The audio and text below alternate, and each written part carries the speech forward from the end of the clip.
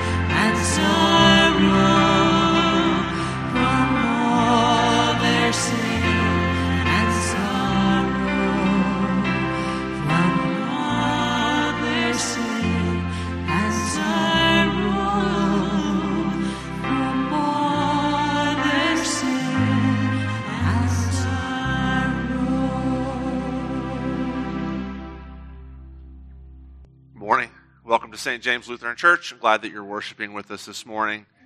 Before we begin, a couple of quick announcements. First of all, for those of you who are attenders of St. James, we are working on a plan to reopen St. James. We hope that sometime hopefully in June at the latest, we'll be meeting again, worshiping together. We are going to do this judiciously and as wisely as we can. It will probably look different than what we're used to, but we'll have the chance to be together. And for those of you who, and I know that some of you aren't able to worship with us even when we do reopen sometime this summer, for whatever reason, maybe you're sick, or you are in the high-risk category for sickness, or you live with somebody who's in the high-risk category for sickness, and it's not safe for you to be out. Guaranteed, we will continue doing the live stream, even when we begin worshiping together in person, so that nobody will miss out on the services and on the study of God's Word. And as always, please, if you want to have communion, get a hold of me, and we can make that happen in as small a group as you would like. And the second announcement is the usual one. Join us for adult Bible study on Sunday mornings. We're talking about the gifts of the Holy Spirit right now. And also on Wednesday evenings, for the past month, we've been doing a study on how to do Bible study, how to read the Bible more deeply. And so if you're interested in being in one of those Bible studies, please email me and let me know, and I will sign you up for that. Those studies happen on Zoom at 10:30 on Sunday mornings and at 7 o'clock in the evening on Wednesday evenings. So if you'd like to participate, please let me know. Let's begin. We begin as we always do, in the name of the Father, and of the Son, and of the Holy Spirit. Amen. Lord, have mercy upon us. Christ, have mercy upon us. Lord, have mercy upon us. Let's confess our sin to God. O Lord, great God, whom we behold in awe and wonder, who has kept covenant and steadfast love with your people from age to age. We have sinned and done wrong, and acted wickedly and rebelled, turning aside from your commandments and ordinances. We have known in our hearts what is right, and yet we did wrong anyway. We have been fascinated by evil, delighted with pleasing ourselves, satisfying our desires, serving ourselves with pleasures. O Lord, great God, have mercy on us according to your steadfast love. We know you are a God who delights in goodness. Grant that we too might delight in goodness. We know you are a God who rejoices in peace and justice. Grant that we might be at peace with ourselves and each other. O Lord, great God, grant that our hearts might be filled with the love of justice, with peace beyond understanding, with patience, with joy. These prayers we present to you, O Father, in the name of Jesus, the Lamb who was slain and yet lives forevermore. Amen. Because of Jesus, God has forgiven all our sin. Hear the gospel of Christ from Psalm 103. Bless the Lord, O my soul, and forget not all his benefits, who forgives all your iniquity, who heals all your diseases, who redeems your life from the pit, who crowns you with steadfast love and mercy, who satisfies you with good, so that your mouth is renewed, so that your youth is renewed like the eagles. The psalm comes from Psalm 66. Bless our God, O peoples. Let the sound of his praise be heard, who has kept our soul among the living and has not let our feet slip. For you, O God, have tested us. You have tried us as silver is tried. You brought us into the net. You laid a crushing burden on our backs. You let men ride over our heads. We went through fire and through water. And yet you have brought us out to a place of abundance. I will come into your house with burnt offerings. I will perform my vows to you, that which my lips uttered and my mouth promised when I was in trouble. I will offer to you burnt offerings of fattened animals with the smoke of the sacrifice of rams. I will make an offering of bulls and goats. Come and hear, all you who fear God, and I will tell you what he has done for my soul. I cried to him with my mouth, and high praise was on my tongue. If I had cherished iniquity in my heart, the Lord would not have listened. But truly, God has listened. He has attended to the voice of my prayer. Blessed be God, because he has not rejected my prayer or removed his steadfast love from me. The Acts reading this morning is from Acts chapter 17. Paul's going to preach the gospel to the thinkers and the intelligentsia who meet in Athens at the Areopagus at Mars Hill to discuss interesting philosophies and interesting religions. He's going to preach a little bit different sermon than he usually preaches. When Paul preaches in the synagogues, he usually preaches through the story of the Old Testament. And here he's going to come at it from a little bit more of a philosophical angle. You're going to see two quotes in the middle of his sermon. Neither quote is from the Old Testament, both from Greek philosophers and poets. While Paul was waiting for them at Athens, his spirit was provoked within him as he saw that the city was full of idols. And so he reasoned in the synagogue with the Jews and the devout persons, and in the marketplace every day with those who happened to be there. Some of the Epicurean and Stoic philosophers also conversed with him, and some said, "What does this babbler wish to say?" Others said, "He seems to be a preacher of foreign divinities," because he was preaching Jesus and the resurrection. And they took hold of him and brought him to the Areopagus, saying, "May we know what this new teaching is that you are presenting? For you bring some strange things to our ears. We wish to know, therefore, what these things mean." Now, all the Athenians and foreigners who lived there would spend their time in nothing except telling and hearing something new. So Paul, standing in the midst of the Areopagus, said, "Men of Athens, I perceive that in every way you are very religious. For as I passed along and observed the objects of your worship, I found also an altar with this inscription, 'To the unknown God.' What therefore you worship as unknown, this I proclaim to you. The God who made the world and everything in it, being Lord of heaven and earth, does not live in temples made by man, nor is he served by human hands as though he needed anything, since he himself gives to all mankind life and breath and everything. And he made from one man every nation of mankind to live on the face of the earth, having determined allotted periods and the boundaries of their dwelling places, that they should seek God in the hope that they might feel their way toward him and find him. Yet, he's actually not far from each one of us. For in him we live and move and have our being, as even some of your own poets have said, for we are indeed his offspring. Being then God's offspring, we ought not to think that the divine being is like gold or silver or stone, an image formed by the art and imagination of man. The times of ignorance God overlooked. But now he commands all people everywhere to repent, because he has fixed a day on which he will judge the world in righteousness by a man whom he has appointed. And of this he has given assurance to all by raising him from the dead." The gospel reading picks up in John 14 where we ended last time. And Jesus said, "If you love me, you will keep my commandments. And I will ask the Father, and he will give you another helper to be with you forever, even the Spirit of truth, whom the world cannot receive because it neither sees him nor knows him.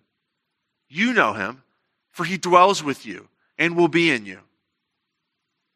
I will not leave you as orphans. I will come to you. Yet a little while, and the world will see me no more, but you will see me. Because I live, you also will live. In that day you will know that I am in the Father, and you in me, and I in you. Whoever has my commandments and keeps them, he it is who loves me.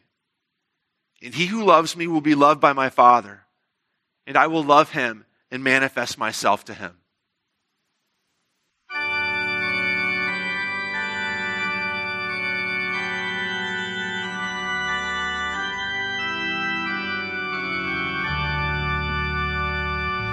Praise my soul, the King of heaven. To his feet your tribute bring. Ransomed, healed, restored, forgiven.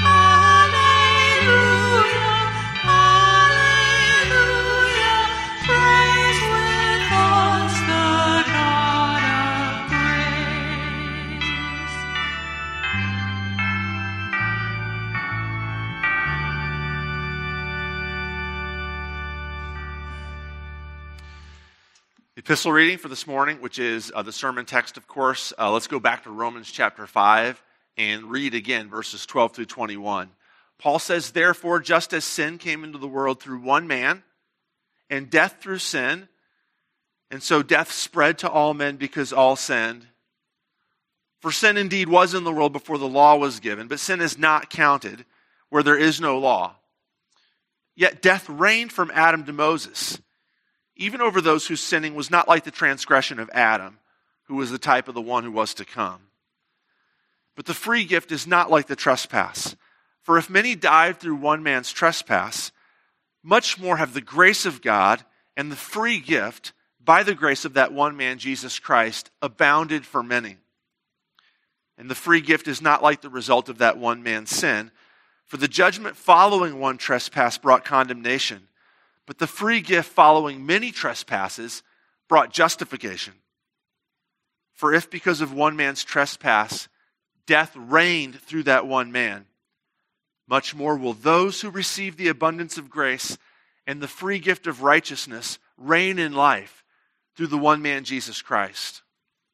Therefore, as one trespass led to condemnation for all men, so one act of righteousness leads to justification and life for all men. For as by the one man's disobedience the many were made sinners, so by the one man's obedience the many will be made righteous. Now, the law came in to increase the trespass, but where sin increased, grace abounded all the more, so that as sin reigned in death, grace also might reign through righteousness, leading to eternal life through Jesus Christ our Lord." This is the word of the Lord. Thanks be to God. Now, when we started this reading several weeks ago, we started off with verse 12 where Paul says, "Therefore, just as," which of course begs so also to complete it. And if you'll remember, if you've been with us, he actually doesn't get to the "so also" until he actually gets to verse 18. Meanwhile, he does these two clarifications, one of which is he wants to say, we know that people, even people who didn't receive the law written down in God's word, are sinners. We know that because everybody dies, and death is the result of the fall in Adam. So everybody's sinned. The second qualification he makes is this. He's going to make these comparisons between the two types of being human in Adam or in Christ, and the two kingdoms, the kingdom where sin and death reigns, and the kingdom where grace and life in Jesus, and as we saw last week, we who are in Christ reign as well. But the clarification is this. These things aren't equal. It's not Adam's kingdom is there and Jesus' kingdom is there, and they're both sort of equal. The kingdom of Christ, the kingdom of grace, the kingdom of life, the kingdom where you and I reign is far greater in scope and power. There's no way that the kingdom of sin will win. There's no way that being in Adam will be your ultimate destiny.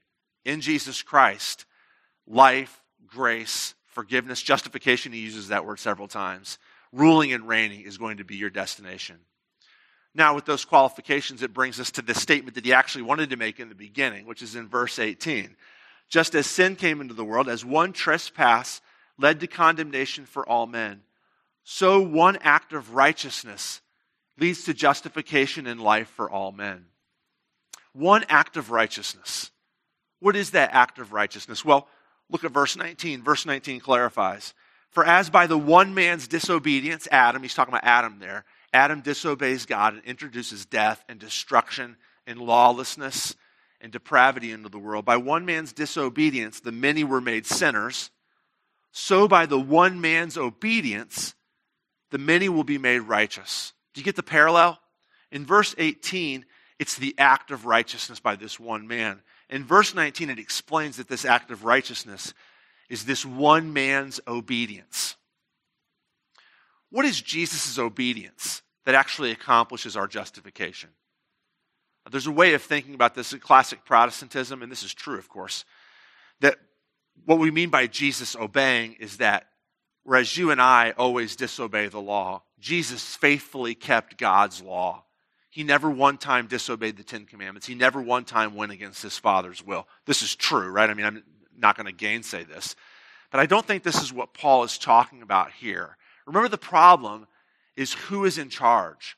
The problem is who's going to rule and who's going to reign. Is it going to be the kingdom of Satan, the kingdom of rebellion and death and sin, or is it going to be the kingdom of Christ? And the reason why you and I are in this mess is because Adam and Eve's desire to not live under the reign of God. Remember, the primeval temptation is you can be like God. You don't have to be subservient. You don't have to serve this guy. You can be in charge. And our desire to be in charge, our desire to not submit, is what's in Adam, is what's caused all this problem. If that's the case, then the solution, if the problem is our disobedience, if that's what's caused this whole mess, then the solution is going to have to be tied up somehow in renewed obedience to the sovereign God. Of course, the problem, which you know if you read the Bible, or you know if you just take an objective look at the details of your day, is that none of us are capable of obeying. We all love to rebel. We all love to be in charge. We all love to do what we want to do. We need somebody else to come and obey for us. What's the type of obedience we're talking about here? Not just obeying the law, but obeying God's design for recapturing the world to himself.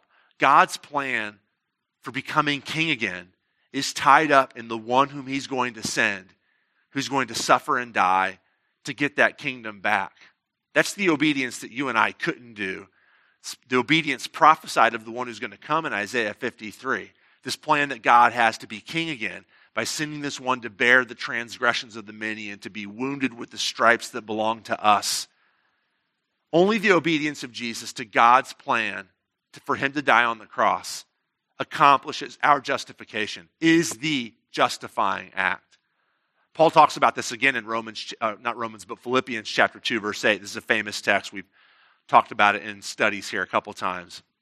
Jesus humbled himself and became obedient. There's that word, obedient. Jesus became obedient to death, even death on a cross. Obedient to who? Obedient to his Father. Obedient to his Father's plan to recapture the kingdom of this world back for himself through the one true obedience, the one justifying act of this man, Jesus Christ. This is what you and I need. We need Jesus to do this act for us. And he has. He died on the cross and rose from the dead out of obedience to his Father to turn the world back to his Father. Now, in the classic Jewish telling of God becoming king again, and Paul in Romans is talking to a large amount. We know from the book of Romans he's talking to a large group of Jewish Christians here. In the Jewish retelling of God getting control of the universe again, the Torah, the law, God's word, the Ten Commandments, plays a huge role. God gave Israel the Ten Commandments so that Israel would know what to do to be God's kingdom on this earth. The problem is it just doesn't work. And so in verse 20, Paul addresses the law. Now the law came in, so the law is not able to bring about the kingdom. It's going to take the righteous, obedient, justifying act of this one man. The law is not going to be able to do it. That's why he says in verse 20, now the law came in not to get the kingdom for God. The law came in to increase the trespass. The law came in. Now Paul's going to talk about the law in incredibly positive ways. When we get to Romans chapter 7 here in a couple chapters, you'll see that Paul has a high view of the law. Paul agrees with David that the law of God is something to be loved and cherished and memorized and bathed in. But one facet of the law is this. It increases the trespass. How does the law increase so the law is holy, right? How does thou shalt not steal increase the trespass? How does it increase our sin? Well, there's two different ways it does this. The first way is that it increases our awareness of sin. And by increasing our awareness of sin, it increases our guilt to sin. The law, knowing what the law says, knowing that the law says you shall not steal, it increases our awareness of all the times that we do steal, and it makes us even more culpable. Imagine this, if you would. This is kind of like a horror story that we've all heard before, and I don't even know if it's ever happened. But the horror story where there's some sort of commercial flight, and for some reason, the two pilots on board are incapacitated for whatever reason, and somebody in the back, a civilian, has to get chosen to come up and land the plane with the directions from the control towers. It's kind of a horrific scenario to be under. I don't even know if that's ever happened, but it's sort of in my collective conscious that that's a common story we all know. Now let's suppose that that's you on the plane, and you've been called up for whatever reason to have to land the plane. If you crash that plane on landing, it's bad. Everybody's going to die. But who's more culpable? You, or let's say a different plane with a seasoned pilot who's piloted for a long time and knows all the rules of piloting. What if that pilot crashes the plane? Who's more culpable? Well, we would all say it's the seasoned pilot. Why is that? Because the seasoned pilot should know better. The seasoned pilot knows what the rules of landing an airplane do. You don't. You're just sort of making it up with the help from the control tower, but you're just sort of guessing. Both are culpable. In both cases, everybody on the plane is going to die. But the person who's more culpable is the person who knows. The person who knows what they should do and they don't do it. This is one of the things that Paul means when he says, the law increases the trespass by knowing what to do and not doing it. It makes us even more guilty of sin than we would be if we were complete. We would still be guilty, but even more guilty than we would be if we didn't know anything about God, but we still murdered, we still lusted, we still stole, we still coveted. The knowledge increases the trespass by increasing our awareness of it. The second way that the law increases sin is it actually increases our desire to sin. If you say to me, don't covet, whatever you do, don't covet, there's something inside of me that says, I'm going to do it. If somebody says to me, the only thing you can do here is not steal, I will want nothing more than to steal. This is the secret, psychologically, right? This is the secret behind reverse psychology. By telling somebody, here's the thing that you can't do, it manipulates them into wanting to do that. What's more, even behind that, is it increases our knowledge of the fact that we don't sin out of convenience. I mean, sometimes I guess we do. Mainly I sin, though, out of a love for sin. I steal not because I need what I'm stealing. I steal because I love to steal. I lust not because I need what I'm lusting, but I lust because I love to lust. I covet not because I really want that person's house, but because coveting is just sweet in my brain. There's something about the law, there's something about us who love to rebel against authority. Remember, that's the primeval sin. You can be like God too. There's something about the law and rules that increases our desire to break those rules. So what are we saying here? What's Paul saying here in verse 20? The law is actually not going to help you get to in Christ. The law is not going to help you reign along with grace and justice and righteousness. The law is not going to justify you. Why? Just pay attention to this. Because our problem is not ignorance. If our problem was ignorance, a rule book would help us. The problem is much more deep-seated than that. Whether we're ignorant or whether we're not ignorant. And he's described both groups here. He's described those who have Torah in verse 20. He's described those who are without the law back in verse 13. They're both guilty of sin. They are both susceptible to death and corruption and unrighteousness. The problem is not knowledge. This is a modern Enlightenment myth. That if we can just educate people, we can get rid of racism. That if we just educate people, we can get rid of poverty and income inequality. You know that this is not the case. The problem is not ignorance. The problem is that we all want to be God. The problem is that we are all, by nature, rebels against the law. What we need is not more knowledge. What we need is not more education. What we need is liberation. What we need is a revolution. What we need is somebody to come and free the slaves. And that's what Paul's going to describe in the last part of verse 20 and in verse 21. Let's go back to verse 20. Now the law came in to increase the trespass, but where sin increased, the law does its job, it increases sin. Where sin increased, grace abounded all the more. Now he's talked about grace abounding already. Back in verse 15 he says that Many died through Adam's trespass, but much more have the grace of God and the free gift by the grace of that one man, Jesus Christ, abounded for many. Sin abounds, grace abounds too. But the new knowledge here at the end of verse 20 is not just that grace abounds, but that grace abounds all the more. See that last line in verse 20, grace abounded all the more? That's actually just one word. The verb is just one word. Literally in Greek, it's grace superabounded. Grace hyperabounded. He used the word abounded back in verse 13, but now he's going to ramp it up. Where sin abounds, grace hyperabounds. What does that word hyperabounds mean? Well, it has the feeling of like an overflowing cup. A fluid in a cup that flows over and like pours down the sides of the cup, covering the cup up, swallowing the cup up in the liquid that's inside.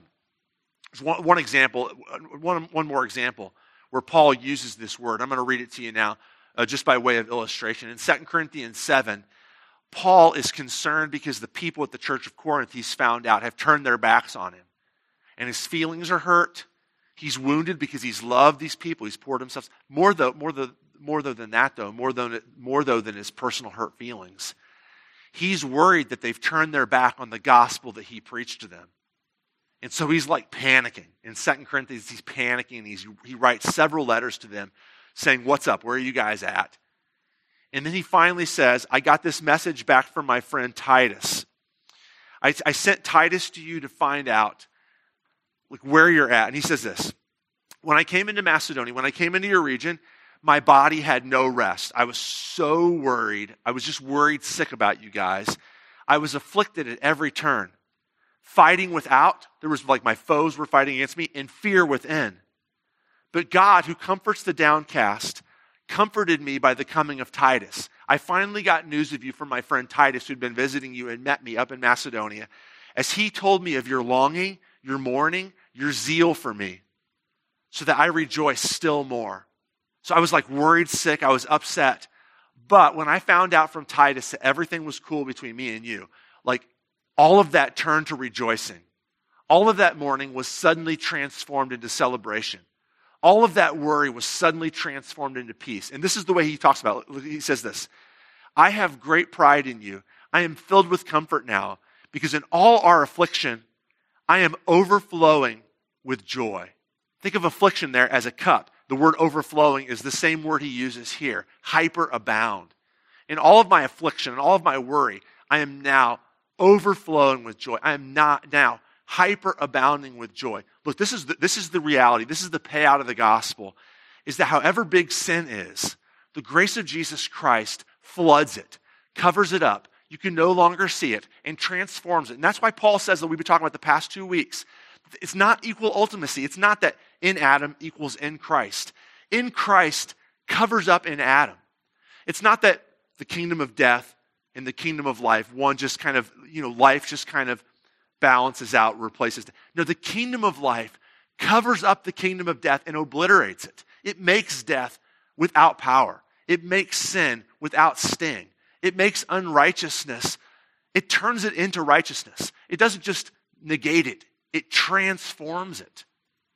There's two meanings. There's two ways that this is going to affect you this morning. And one I'm just going to touch on, and we're going to get to more of it next week in Romans 6. And then one, I just want to give you a quote and sort of unpack it a tiny bit, and then we'll be done with the sermon. First of all, it affects us on a personal level. Wherever your personal sin abounds, the grace of Jesus Christ abounds more and more. That's what he's saying here in verse 20 and 21. Look, I'm not going to unpack this here because Paul doesn't. He doesn't tell us how this works. He doesn't tell us what it looks like. He doesn't tell us how to tap into that. He will in Romans chapter 6 say how to access this newfound liberation in Jesus Christ. How can you experience your sin and your weaknesses and your sicknesses and your death being transformed into righteousness and life? He's going to tell us exactly in Romans 6. But let me just state the foundation of it here. What he says in Romans chapter 5, at the end of Romans 5, is that it is the reality. Righteousness will superabound and cover up unrighteousness. Remember last week I talked about this. Let's make it practical for a second. I talked about the 3 stages of the rule of sin. The first stage is, and I've told you I've noticed this in my counseling. The first stage is, my life needs to be changed. I'm going to fix it. I need to change. I need to change the way, my thought patterns. I need to change the way I talk. I need to change these behavioral patterns that I'm in. I'm going to fix it. The second stage will inevitably be, I need to change these things. I just can't do it. I keep trying, and I try real hard, but then I just fall right back into those old thought patterns and bad habits. That's the second stage. I need to change, but I can't.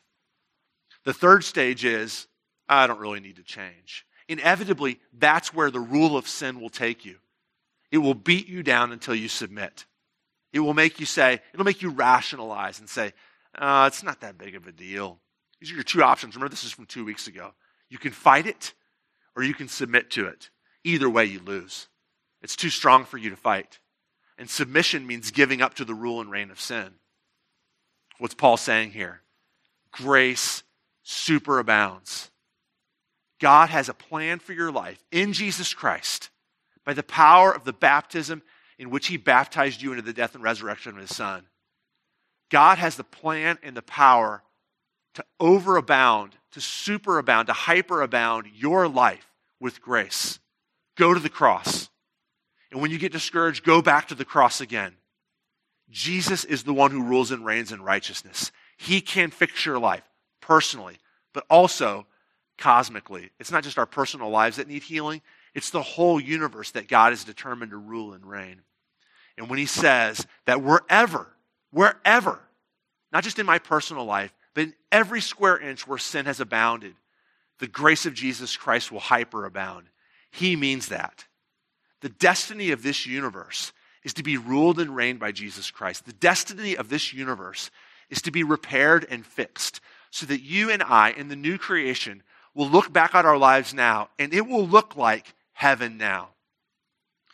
The seniors, my high school seniors, and I have this past school year, have discussed C.S. Lewis's great short piece of fiction, The Great Divorce, which I would totally encourage you to read that. And a bunch of us read it together, and there's a ton of great stuff in there. But there's this one great quote in there by a character named George MacDonald, who Lewis meets when he takes a trip to heaven. And George MacDonald says this about our lives now and how this hyperabundance of grace will color our lives, will overflow our lives, will flood our lives with the love of Jesus in such a way that someday we will look back on our lives now, as bad as you think it is, and say, yes, I saw the kingdom of righteousness even then. He says this, in the new creation, when Jesus returns and puts all things to right, in the new creation, the redeemed person's past begins to change so that his forgiven sins and remembered sorrows take on the quality of heaven. Even looking back at our lives now, we will see that our sins, which we remember, and our sorrows will begin to be colored with the color of heaven. On the other hand, the condemned man's past already conforms to his badness and is filled only with dreariness. And that's why, at the end of all things, when the sun rises in the new heavens and the new earth, and the twilight turns to blackness in hell, the redeemed will say, we have never lived anywhere except in heaven. And the lost will say, we were always in hell. And both will speak truly. That's your reality now in Jesus Christ. Hyperabundance of grace. That's your destiny in the future in Jesus Christ. Hyperabundance of grace. Let's live in it together now. Let's pray. God, we pray that you would open our eyes to the glory and the power of your grace. We pray that you would open our eyes to the reality that we do not live under condemnation, those of us who are in Christ. That we do not live in slavery to unrighteousness. That we do not live pinned down by the strength of death. We have been liberated by the hyperabundance of your grace. And now our whole life is colored and transformed and is continually being transformed by the color of your righteousness, of your one justifying, obedient act, the act of your Son, Jesus Christ. Help us to live in that light. Help the people that are listening to this who don't know your Son, Jesus, help them to be drawn to this irresistibly. Help them to be drawn to your grace, the transforming power. Where rules fail, whether they are the rules of your word or the rules that we make up for ourselves, so the standards of living that we have for ourselves, when those rules fail, show us this free gift of the justifying act of Jesus in our lives. We pray for health. We pray for healing for all those who are sick. We pray that you would bring us back together soon. We pray that you would allow that to happen in safety. Father, I pray for those who are watching this, who are struggling with unemployment and underemployment, and concerns about where paychecks are going to come in and how you're going to provide for them. I pray that you would give them the comfort that they need and that you would give them the paychecks that they need, that you would provide sustenance for them. We know that you're a good God and that you promise healing and that you promise provision. You watch over the sparrows and you know the numbers of hair on our head. And so we pray that you would provide for all of us. May our mind and our eyes and our hearts be ever turned towards your glory, away from our plans, away from our sin even, and turned onto you and your Son's righteousness. And we pray this in Jesus' name. Amen.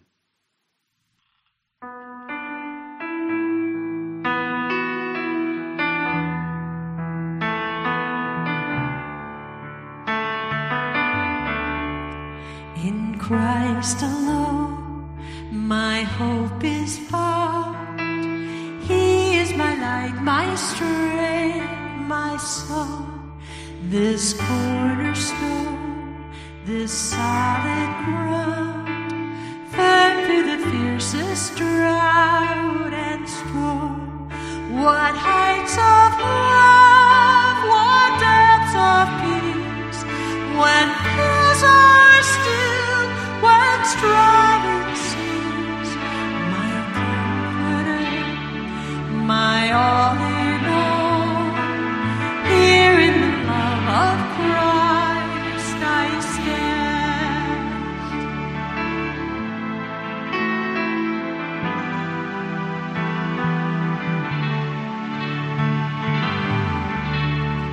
In Christ alone, who took on flesh, fullness of God in helpless faith, this gift of love and righteousness, scorned by the ones he came to save, till on the cross as Jesus died, the wrath of God was satisfied.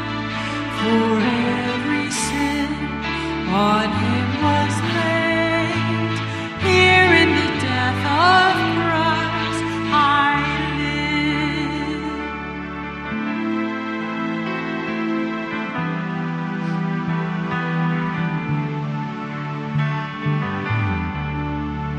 There in the ground his body lay, light of the world by darkness slain, then bursting forth in glorious day, up from the grave he rose again, and as he stands in victory, sin's curse has lost its grip on me, for I am his and he is mine, bought with the precious blood of Christ.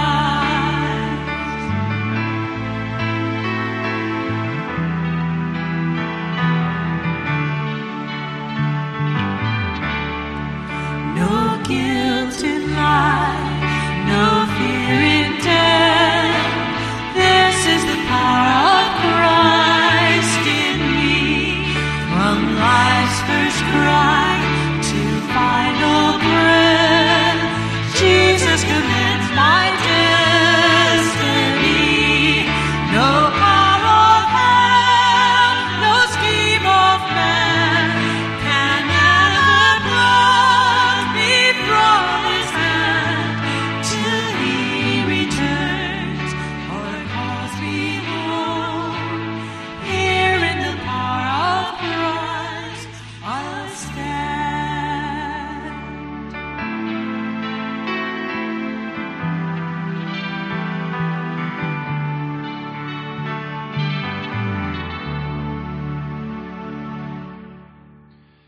now let's confess our faith with the words of the Nicene Creed.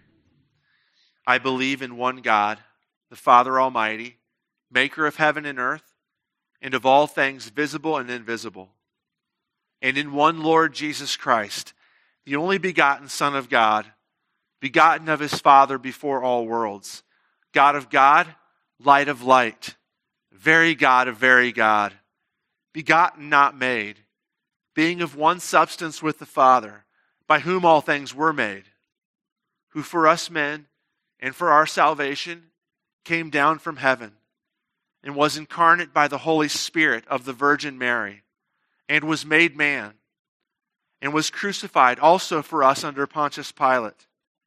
He suffered and was buried. In the third day he rose again according to the Scriptures, and ascended into heaven, and sits at the right hand of the Father. And he will come again with glory to judge both the living and the dead, whose kingdom will have no end. And I believe in the Holy Spirit, the Lord and giver of life, who proceeds from the Father and the Son, who with the Father and the Son together is worshipped and glorified, who spoke by the prophets. And I believe in one holy Christian and apostolic church. I acknowledge one baptism for the remission of sins, and I look for the resurrection of the dead and the life of the world to come. Amen. And now let's pray together in Jesus' name, the prayer that he taught us. Our Father, who art in heaven, hallowed be thy name. Thy kingdom come, thy will be done, on earth as it is in heaven. Give us this day our daily bread, and forgive us our trespasses, as we forgive those who trespass against us. And lead us not into temptation, but deliver us from evil.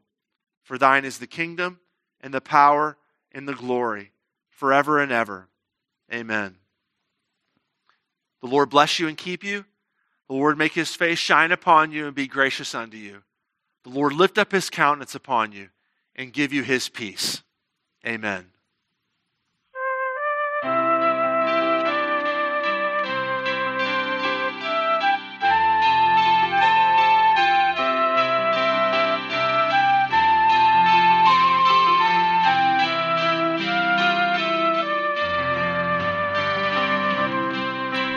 Oh, how good it is when the family of God dwells together in spirit, in